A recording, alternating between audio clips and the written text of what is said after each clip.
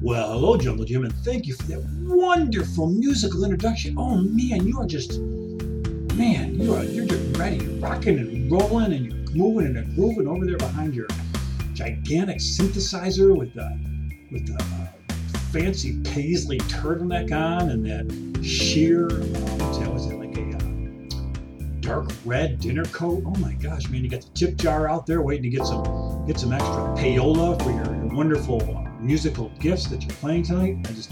What a thrill to have Jungle Jim here. Hi, this is Tim Marr. That's Jungle Jim over in the corner. And this is Failing Up, recording this podcast in the basement studio located along the shores of the mighty Seneca River, flowing all the way up to the Great Lake of Ontario. Oh boy, leading right to the, if you make a right, you're going all the way up to the St. Lawrence Seaway, 1,000 islands, and right out into the Atlantic Ocean.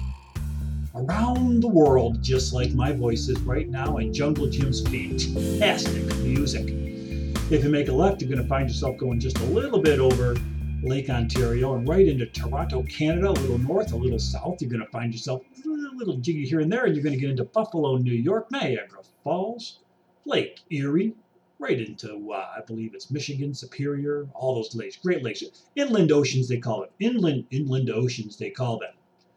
And, oh man, here we are in spring, driving around in spring, enjoying spring here up in where we're recording this podcast right up in upstate New York, as I said, along the mighty shores of the great Seneca River. And just a wonderful day here. Jim, I got to tell you something. I have noticed lately, as I'm driving around, I can't help but notice that there's a surplus of these huge pickup trucks. And mostly they're black or silver, huge pickup trucks. I believe they're Rams. And they're not even really pickup trucks. When I was growing up, back in my day, when I was growing up, a pickup truck was a pickup truck. It was a cab, and you had the open back, and there's usually a lot of stuff in there. Somebody was using that vehicle. It was a work vehicle. My father had a pickup truck, and it was a work vehicle. The back was, sometimes they had like big, long tool boxes on the side full of tools, or the backs were just filled with stuff, or if they were empty, the backs were dirty. You could tell they were being used, and they always had some dents in the side, and some of them had boxes over the back to keep the tools and whatnot dry and protected from the elements. And more so than not, you would see a pickup truck cruising around with a mess of people sitting in that open back, And I had a friend of mine, and we used to go all over the place in the back of his pickup truck. We'd have in cornfields, going through the cornfields in his pickup truck. It was amazing. But the pickup trucks of the 70s, when I was growing up, they were utility vehicles. Utility vehicles that were meant to, they were part of an individual's work life.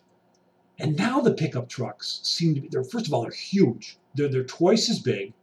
They have a cab, and then behind the cab they have it's like a car. You have the cab, you have front seats, and you have back seats. They're literally cars, and they're souped up. Many of them are souped up. They're polished and they're shiny, and they have fancy tires on, and the beds, you can tell, are never used. These pickup truck beds are never used. And like I said, they are huge. When you drive into the parking lot of a shopping mall or the grocery store, or the market, whatever you might call it, they take up 2 parking spaces. And when you're on the highway, these huge trucks are flying by 90 miles an hour on the highway. A pickup truck is going 90 miles an hour on the highway, blowing my doors in, weaving in and out. And God forbid, Jungle Jim, you're in front of one of these guys and you're not doing 90 miles an hour because that huge grill is just riding up the ass of your car. But it's not just one or two. It's like they're all over the place. Everybody in upstate New York are driving these pickup trucks. There was a time where, people would get hot rods and sport cars and Corvettes or whatever you would get. That would be like a status symbol. Now you get these huge pickup trucks. And the bigger the truck, the smaller the driver. Bigger the truck, the smaller the driver. But they're all over the place on the highway, zipping around. And I'll tell you, they're not working. They ain't working, folk. I'm having a sip of tea, excuse me. Nothing like a little sip of tea during Failing Up. That's right, Jim, we'll do a little tea. But these trucks are just flying all over the place. And they're everywhere. Maybe I just noticed them. Maybe I've been out of touch and I haven't really paid much attention, but it seems like now they're all over the place. These gigantic pickup trucks, filling them up, driving them around, parking them, moving them over. But again, very few of them have any type of work apparatus. As a matter of fact, the beds, because you call the back of a pickup truck a bed. It has a bed in the back.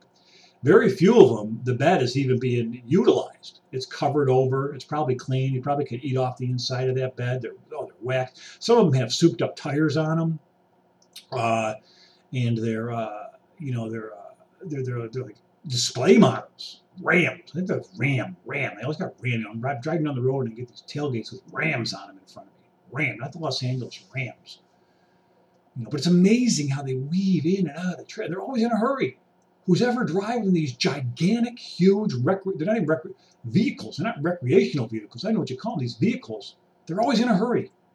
All these huge pickup trucks on the highways around here are in a hurry. I don't know where they're all going. Maybe they have like a daily place where they all meet. Maybe some type of pickup truck cult where in the middle of the day they all gather and they point, they get in a circle and they point their headlights at each other, and then all the drivers get in the middle and they bow to the mighty huge truck, the big truck. And they all get in, they take off, and they drive down those highways as fast as they can to make sure they can get back to work on time. Weaving in and out. I never see where they're going, but they're going there fast. Wherever they're going, these huge trucks are in a hurry. They're in a hurry on the highway. They're in a hurry in the parking lot at the store. I mean, they get in there, and the rear end of the truck can never fit into a parking space in these huge monsters of a truck. So when you drive down the roadway, in between parking spaces in the mall or wherever you are, the tail end of the truck is always sticking out because they're not designed for a normal sized parking space. They're just not made for that. They're made for something much smaller, or much bigger, I should say. So much bigger, the huge mega trucks. But it's not like there's one or the two. Like, I swear, if I'm driving 12 miles down the road, I will encounter 7 of these huge pickup trucks, either behind me, either alongside of me, or either parking next to me. But I will encounter a number of these huge pickup trucks, mammoth trucks, really big, really big. Anyway, that's I just noticed it. I don't know if it's me again, but I remember way back in the day when I was a teen. Again, my father had a pickup truck. Our neighbors had pickup trucks. But my father was an electrician. His truck was full of tools. And sometimes you would ride in the back. We'd go down to the dump and ride in the back. I remember driving me to football games. We'd be riding in the back of the pickup truck. Where I had a friend of mine who had a red pickup truck. We'd be driving down the highway in the pickup truck, going wherever we were going. But it's like a truck cult, a truck cult. They're everywhere. Savoir-faire is everywhere. These pickup trucks are everywhere. I don't know if it's a fad or a phase, a pickup truck phase or a fad, but they're everywhere, and I can't help but notice them. On the streets. And I know that we had a gas crisis. They can't be cheap to fill up. They can't be cheap to ram around at 100 miles an hour.